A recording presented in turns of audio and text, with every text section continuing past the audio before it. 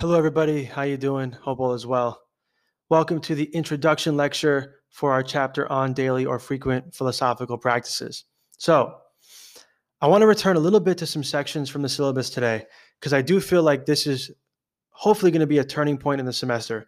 And I've done this before with classes around this time. I think now is a good time to have this conversation because ultimately, well, I hope we've been approaching philosophy as a way of life, as the art of living, the art of thriving, and as a form of therapy through our classes and our work together thus far, right? So our philosophical meditations, the questioning that we've hopefully been participating in. I've been doing the guided philosophical meditations on the podcast because I think that's a valid and really important aspect of what philosophy as a way of life has to offer, right? This notion of using questions to turn our gaze inward, think about ourselves, to turn our gaze to the world around us and question it, not just accept it, to examine it. And then of course strive to improve it. And also in doing so, that is dragging these questions inward, we also strive to improve ourselves. Right? I hope, I've been really happy so far with how the take-home writing exercises have gone. I hope they've been meaningful for all of you. But even our approach to that, right? It's not just you interpreting the text. The questions, of course, are, what does it say? What does it mean? How can I apply it? And why does it matter? Like, what difference does it make in my life? Or what difference could it make in someone's life? Or what difference could it make for the world, for society? Have been really good questions that a number of you have addressed when we examine and we include things from the bibliotherapy book. So I firmly believe, and I hope we feel the same way, that we've kind of been doing this already, right? Which is to say, we haven't just been looking at philosophy as a set of ideas and collections or a collection of writings that we have to memorize and only examine, right? The application is really where I think a lot of the magic happens, right, with philosophy. Philosophy is about living, right? We think in order to live. And we think, in different ways to obviously alter, change, grow, transcend, right? Spiritual transfiguration is the aim here, right? I want to share some parts of the syllabus. I think that they really highlight the importance of this, and it kind of encourages me, and I hope it encourages all of you to to see why we want to adopt a practice as a result of this series of lectures, right? So we're about a month into the semester, and I like to schedule this conversation roughly halfway through the semester, if not a little bit sooner, because one of the final things we're going to do with our take-home exercise, due at the end of the semester, is I do ask that you adopt a practice. And I think the earlier you adopt it, the better, because you can make it work for you. Of course, whatever I offer in the following lectures, you can make your own. You can take it as inspiration. You can follow it, exactly the way I present it. But either way, the hope is that we move towards examining and then choosing some type of practice, right? We have to take care, as Thich Nhat Hanh says, we have to take care of our spiritual body. The following lectures are about techniques for that, because we need methods. Right. So I hope that the few sections I'm going to share now are just really an elaboration upon what is ancient philosophy, what is this approach, what are the goals, and I think these thoughts also get us moving, towards a space of encouragement about, why we should even bother with this. Why, because it's not a normal request necessarily, right? We're moving beyond just writing a paper that gets a grade or what have you, right? I'm really asking that for the final work in your paper, you're describing an experience, right? You're describing a way that you've either changed your daily life or you're describing maybe new philosophical perspectives on something that you currently have in your daily life that would connect in some way to this notion of a spiritual philosophical practice, right? Methods for transforming ourselves in this way. So on that note, let me read a few sections here from Pierre Hadot, his piece, Philosophy is a Way of Life, that I hope will highlight some of these concepts for us. So he tells us, quote, philosophy in the ancient world thus took the form of an exercise of thought, will, and the totality of one's being, the goal of which was to achieve a state practically inaccessible to mankind, wisdom. Philosophy was a method of spiritual progress which demanded a radical conversion and transformation of the individual's way of being. It was a way of life, both in its existence and effort to achieve wisdom, and its goal, wisdom itself. For real wisdom does not merely cause us to know, it makes us be in a different way. Wisdom was viewed in the ancient world as a way of life which brought peace of mind, inner freedom, and a cosmic consciousness. All three of those things are things we can and hopefully will pursue with our practice. First and foremost, philosophy presented itself as a therapeutic intended to cure mankind's anguish. It was a method for, again, achieving independence and inner freedom. In philosophy, however, we are not dealing with the mere creation of a work of art, let's say, just to apply it to the class. We're not talking about just writing papers. The goal is rather to transform ourselves. Okay, there's a concern in this type of philosophy for living in the service of the human community and for acting in accordance with justice. Okay, this is an essential aspect of every philosophical life. So these are the key things. And hopefully some of this resonates, right? If you want to have more inner peace, take this seriously, right? If you want to work to create a more just society, philosophy will help us with that. The tools we're using, the tools of dialogue, of examination, of being consistent, of being focused.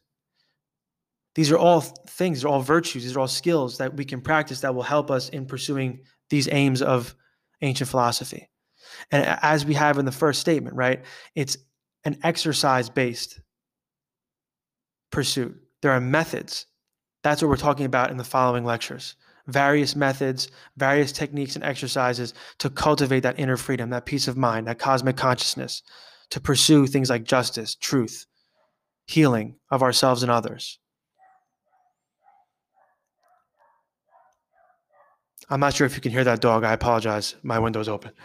That being said, the two primary things we're going to be discussing as the general sort of methods for this pursuit, we're going to be talking about a lot of self-writing, different practices, and also a lot of meditation. And we're defining meditation generally using the definition provided by Antisthenes, one of Socrates' students. When he was describing the benefit he got from philosophy, he pretty much said, I learned how to meditate, and he defined meditation as dialogue within oneself.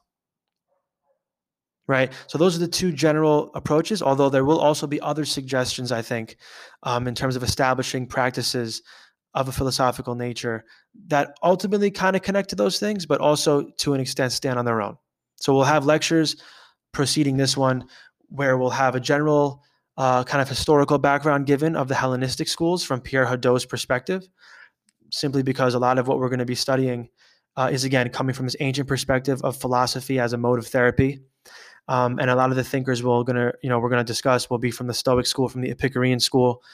Some of them will be cynics as well. And we're going to also, of course, as always, have other philosophers and philosophies in the conversation as well. But I like some of the points that Hadot raises, so we'll do a brief overview of that. We will also have single sort of sections, lectures on specific, hopefully succinct, tangible practices. And that's where I would like for all of you to really be thinking about, all right, what can I adopt? What do I want to try every day for the next couple of weeks to see how it feels? What can I maybe shift about this practice to make it work for me? So as usual, we're going to get some general perspectives, but also this chapter and this series of lectures is really focusing on encouraging you to choose a practice that will work for you in whatever type of spiritual development you're looking to attain, right? So I hope this little intro was helpful and kind of giving us a little bit of a heads up in regards to what we're going to be discussing.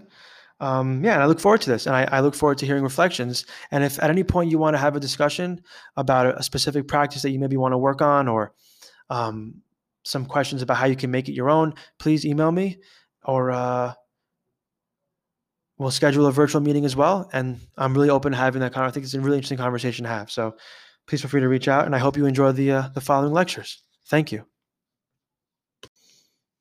All right, so here we have, as we always do, our philosophical meditation on daily or frequent philosophical practices. So I'm going to present all of you with some prompts and some questions like we do every week, and then a little bit of bibliotherapy. All right, so here we go with our first few prompts. Fill in the blank, or I guess finish the sentence. I most frequently listen to, I most frequently watch, I most frequently say.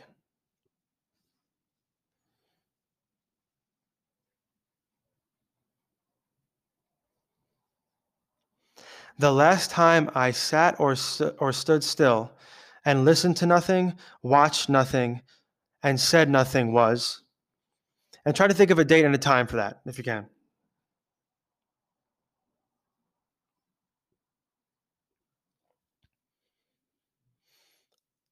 I listen to the following every day. I read the following every day. I eat the following every day. I write the following every day. I say the following every day. The beautiful things I see every day are the three biggest ways I waste time are 1, 2, 3, and for each, I can stop by. They are wastes of time because I should stop because.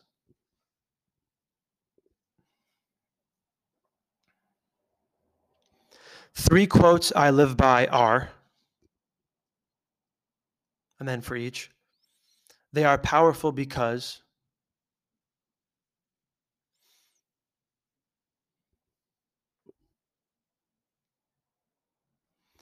Describe the three places where you spend the most time in the greatest detail possible. Then write the aspects of these spaces that inspire you and the aspects of these spaces that you might like to change and why.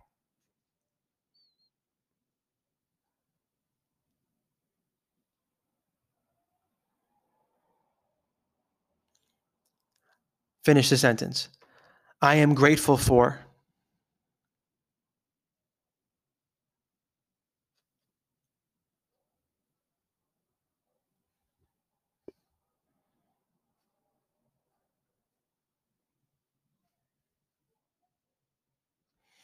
Okay, so those are the prompts. Now let's do some questions. First one, how did you improve this month?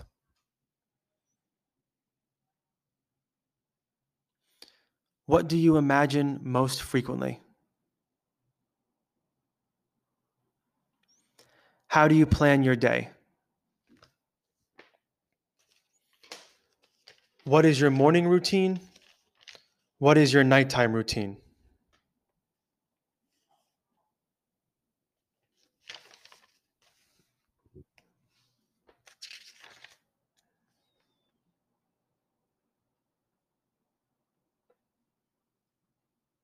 What are the questions you ask yourself most often?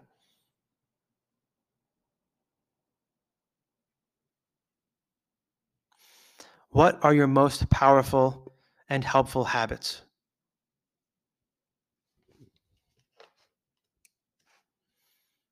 Okay, so let's now turn to the bibliotherapy a little bit. We're going to be getting some ideas here from Seneca. He tells us, quote, try to perfect yourself, if for no other reason, in order that you may learn how to love. So this quote to me is a hugely powerful idea in regards to why you should care about philosophy and specifically why you should listen to these lectures the next couple of weeks and do the reading, right? Philosophy is a set of ideas and practices or techniques and tools to pursue spiritual transfiguration, right? Which is to say, to move forward towards goodness. So this idea of trying to perfect yourself, he doesn't say be perfect. It's in the trying that we find the meaning, right? We can think a little bit about our discussion of Sisyphus, right? That work of trying, that attempt, that constant, right, vigilance, watching over ourselves, our thinking, our feeling, our acting, making sure we're treating others justly, making sure we're treating ourselves justly, making sure we're doing our best to pursue truth through dialogue, right? Authentic dialogue. These are all pathways, as he's saying here, one, to learn how to love others, but also how to love ourselves, to ask ourselves the right questions and to do that as kindly as possible and as truthfully as possible with good intentions, right, of growth. That's to say, to pursue perfection, right? The perfect truth, the perfect thing to do, the perfect way to think, the perfect way to feel. We don't really get perfect, right? Perfect doesn't exist, not in this earthly realm, right? We may argue, right? One might argue that, right? But to pursue that, we're learning how to practice philosophy, the love of wisdom, right? Literal etymological definition of philosophy is philosophia, right? To love wisdom. So you want to be better at cultivating self-love. We have a whole chapter on that. Adopt some of these practices. You want to be better at offering love to others and being lovable, right? Epictetus famously said, right, don't worry about other people loving you, but worry about being lovable, right? Because you can't control if they love you or not. But you can control what you offer the world. Again, we could argue with that as well, of course, as we've discussed in past episodes. But just for argument's sake, let's say we can at least aspire, right? Even that, right? To try. We can try to offer great things to the world. We can try our best to control ourselves and offer the best that we can. To what degree that's meaningful, it's up for debate, but I do think it's worth considering for sure. At least Seneca, I think, would argue that, right? And also, right, there's a great quote from Thich Nhat Hanh. When love stops growing, it starts to die. And again, we think about this with self-love and the love we have with others and the world. Striving for perfection, striving kind of towards goodness, right? That's growth. We are required to pursue growth if we want to love ourselves. Thich Nhat Hanh is saying the same thing. It's a necessary element of loving ourselves and others is to pursue something good. To pursue, let's for this, in this case, say to pursue perfection. We're learning in that pursuit how to care for ourselves, how to listen to ourselves, how to care for others, how to listen to others, how to be attentive. So when we practice something philosophically, where we have a daily practice, we're practicing that attention. We're practicing that listening. We're practicing, that discipline. We're practicing taking action on how we think and feel by writing, by, maybe even trying something new. Could be an example of this, right? We're moving out of our heads and our hearts and our souls, and we're moving into the world. So all these things connect really nicely, right? So what this chapter is asking us to do too is to take new actions, and to sit for a moment and write. That's a new action. To sit for a moment and do nothing else but think. Well, we'll even characterize that as taking action, right? A new thing is what we're looking for here. A new habit to adopt is what I'm asking us to consider in this chapter. And for our final take-home exercise, I ask that we do this, right? So this quote is beautiful. It's a great example. Why bother with this? Well, you're learning how to love, and that's really important, obviously, right? So next one from Seneca. Make progress, and before all else, endeavor to be consistent with yourself.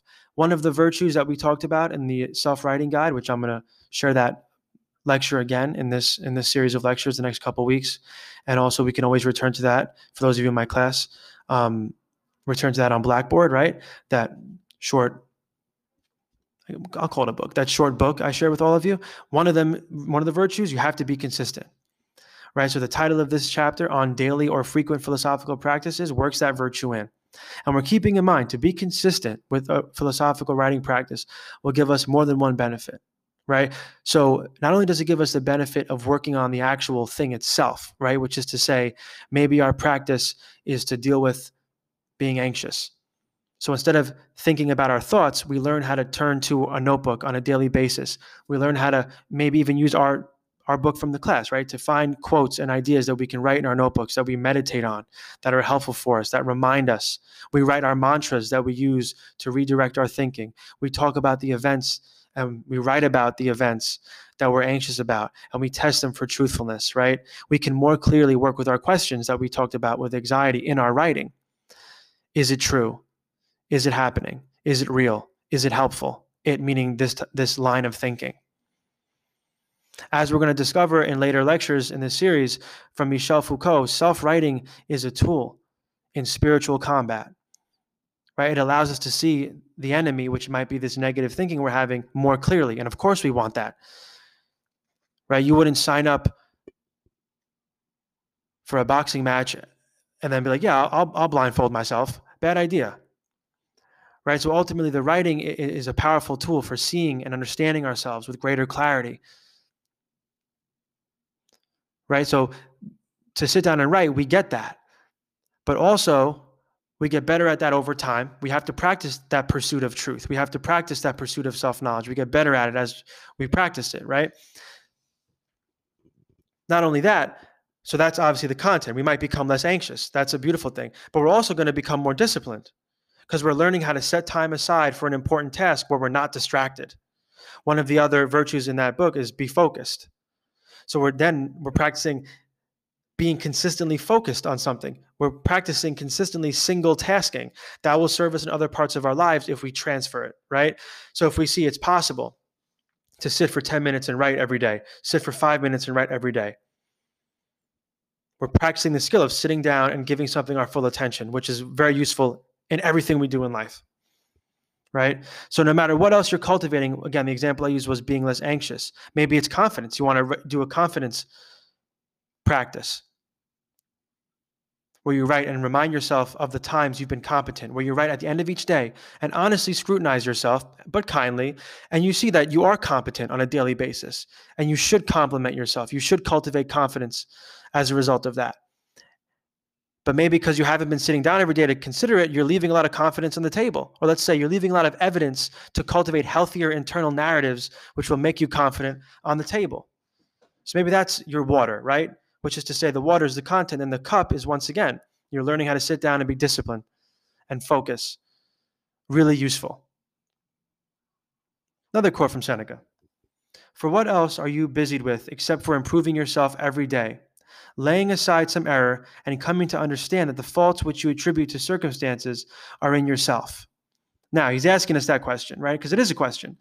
And I think as a Stoic, he would also definitely admit that a lot of things are out of our control. So of course, some, let's say, errors are not a result of our own doing.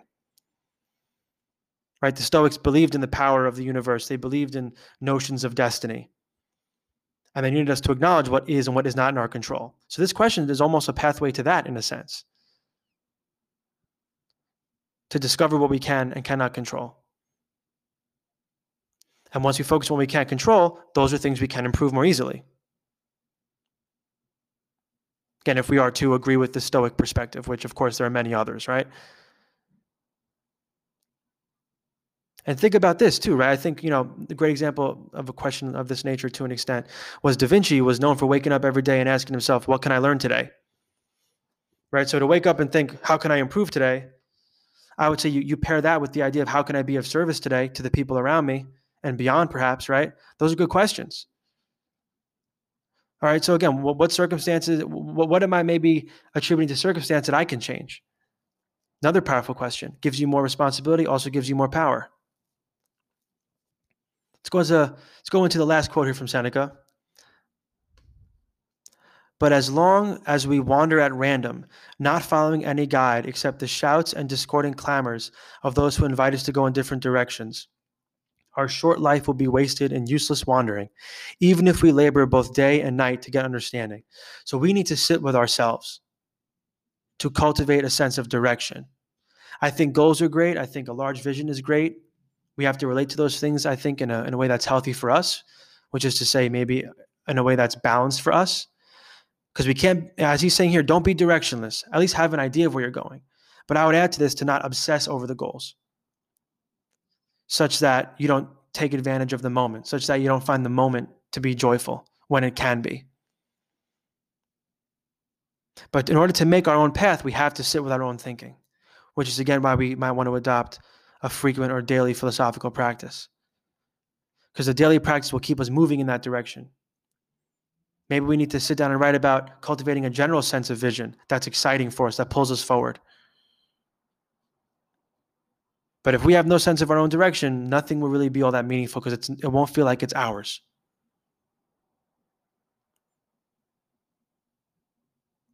So I would say Seneca would suggest that we adopt a practice to make sure we're not just doing things at random, but instead we're taking each day and we're giving it a sense of personal importance, a sense of meaning, a sense of intention. To hear maybe these shouts that he's mentioning, right? Don't ignore things, but ultimately to understand that we can, to a large extent, at least I think from Seneca's perspective, right, control our interpretations, and we can work to give ourselves a sense of direction. I think at the very least we could argue, especially from a Stoic perspective, that we can give ourselves a spiritual direction. The world today that's out of my control will likely encourage me to be impatient. I will not succumb to those provocations. Because in the morning, I'm telling myself, today I'm going to have to deal with some nonsense at work, or I'm going to hit traffic, or the train's going to be late. I want to remain calm for me. I will not allow myself to be provoked.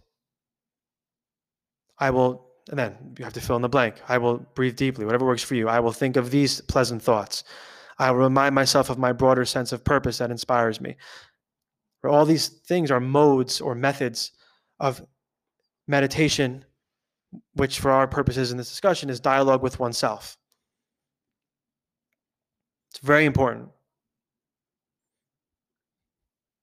So that'll be all for the first installment of our philosophical meditation on daily or frequent philosophical practices, and there will definitely be a second one next week.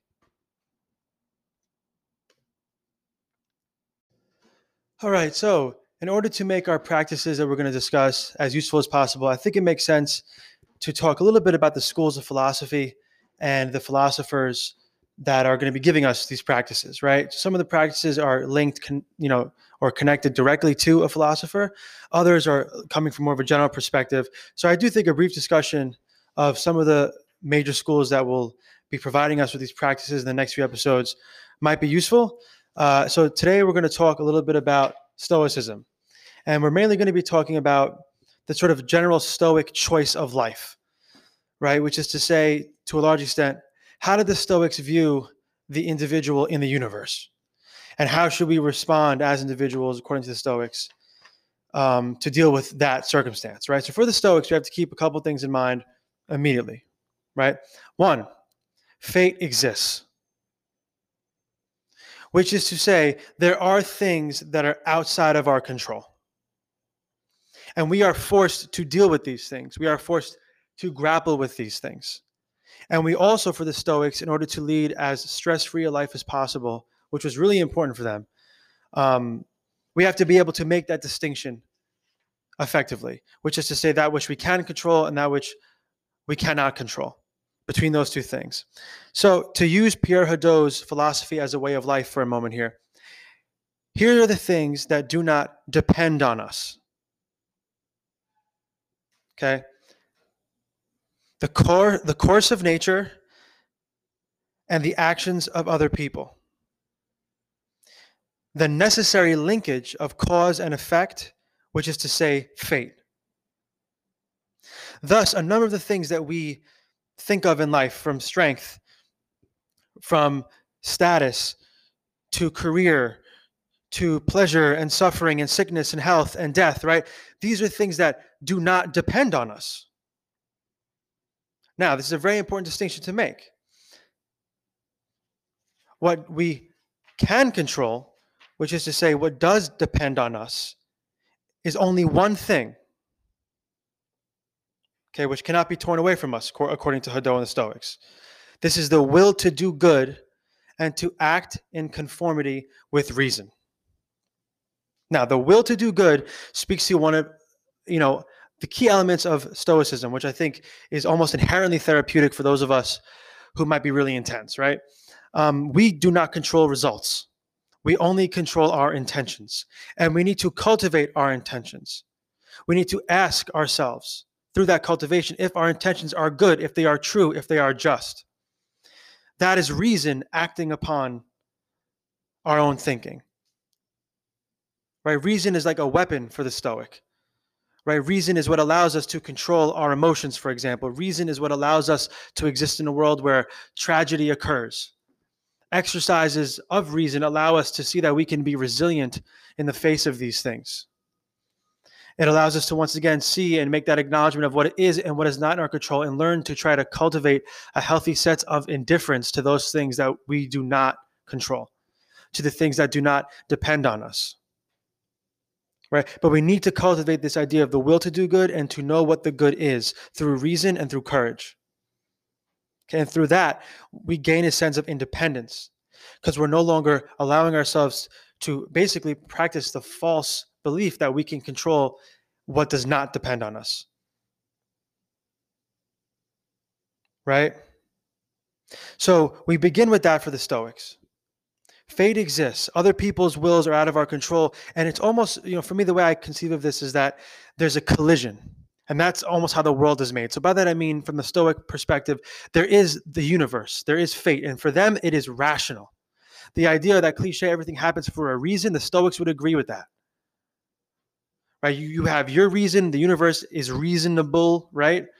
Or let's say is rational is a better way of putting it. Maybe not reasonable, right? It's rational. Other people are expressing their will through actions, right? So it's almost like everything collides to make reality. Right? So we have to figure out a way to relate to these things that are out of our control. Once we cultivate, or we're constantly working to cultivate our good intentions, our truthful intentions, right, within ourselves, we have to relate to these things that are outside of our control, right? And what Seneca says, which is a really cool idea from Pierre Hadot, is the fates guide the person who accepts them and hinder the person who resists them. Very much, again, in line with this idea of everything happens for a reason. Well, we have to then make a relationship with that happening, and we have to cultivate that reason. Right? To create a kind of friendliness to what has occurred. Nietzsche commented on the Stoics, with this idea of amor fati, which meant to love one's fate, to not look back and yearn for things to have been different, but to somehow work to make peace with what has occurred. Right, to make peace with what is occurring at this moment, because it's, for the Stoics, again, it's brought into existence by things that are both a result of our actions, and we'll talk about that in a second, and as I've been saying, right, a result of this idea of fate and other people's actions. So although a great deal of what occurs is out of our control, this does not at all mean for the Stoic that we shouldn't participate in life. Which is to say that we shouldn't try to turn our good intentions into actions. And that leads to the next sort of big idea for the Stoics, which is that we have to be of service. Okay, we have to devote ourselves to the common good. As Seneca said of the Stoics, right, and he was a Stoic himself, no school has more goodness and gentleness. None has more love for mankind or is more devoted to the common good.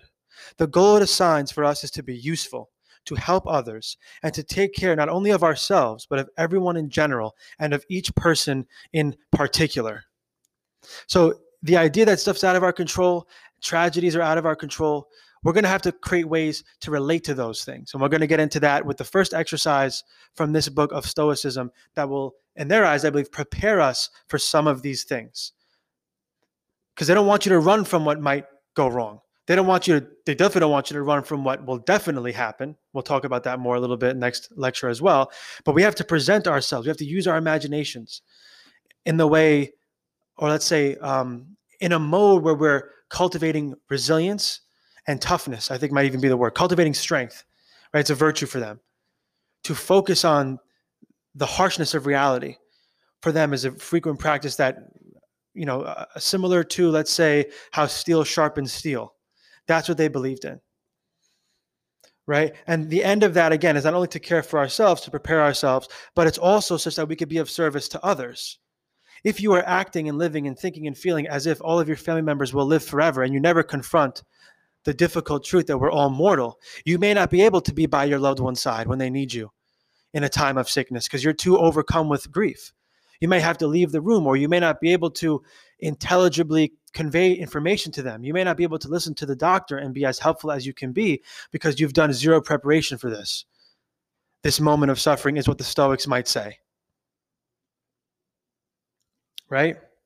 So although the results of our actions are not what we should count heavily, because that's always uncertain, right? Again, we want to focus on our intentions.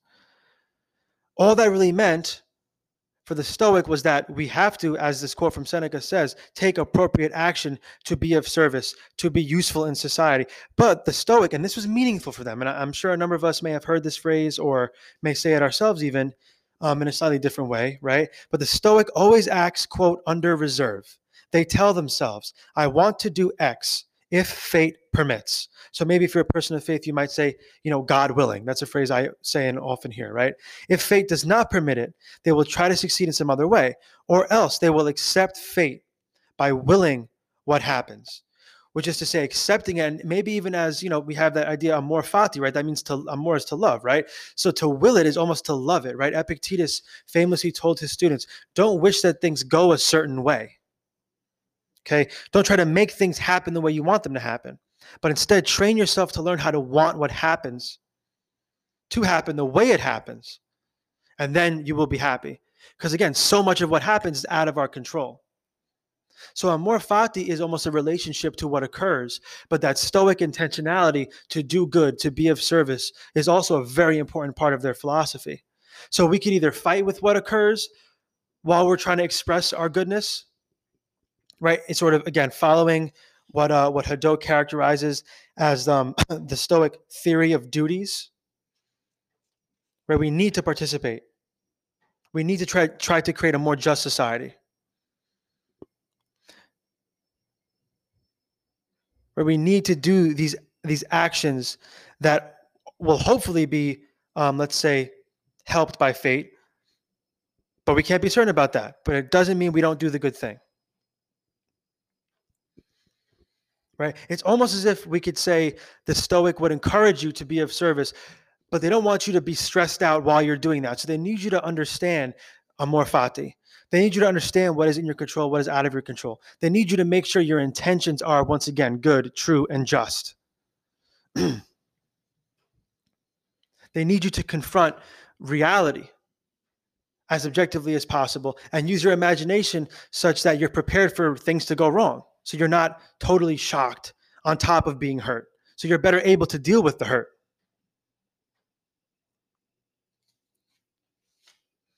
So the indifference is, I would say, a benevolent or a good type of indifference, because for the Stoic, if we're to agree with them, right, it's honest. You will not be tortured by what is out of your control if you learn to be indifferent and then focus on what is, in fact, within your control, and then try to offer something to the world. Once again, you'll be less discouraged by misfortune if you were to adopt this philosophy. I think is also something that the Stoics would encourage us to think about.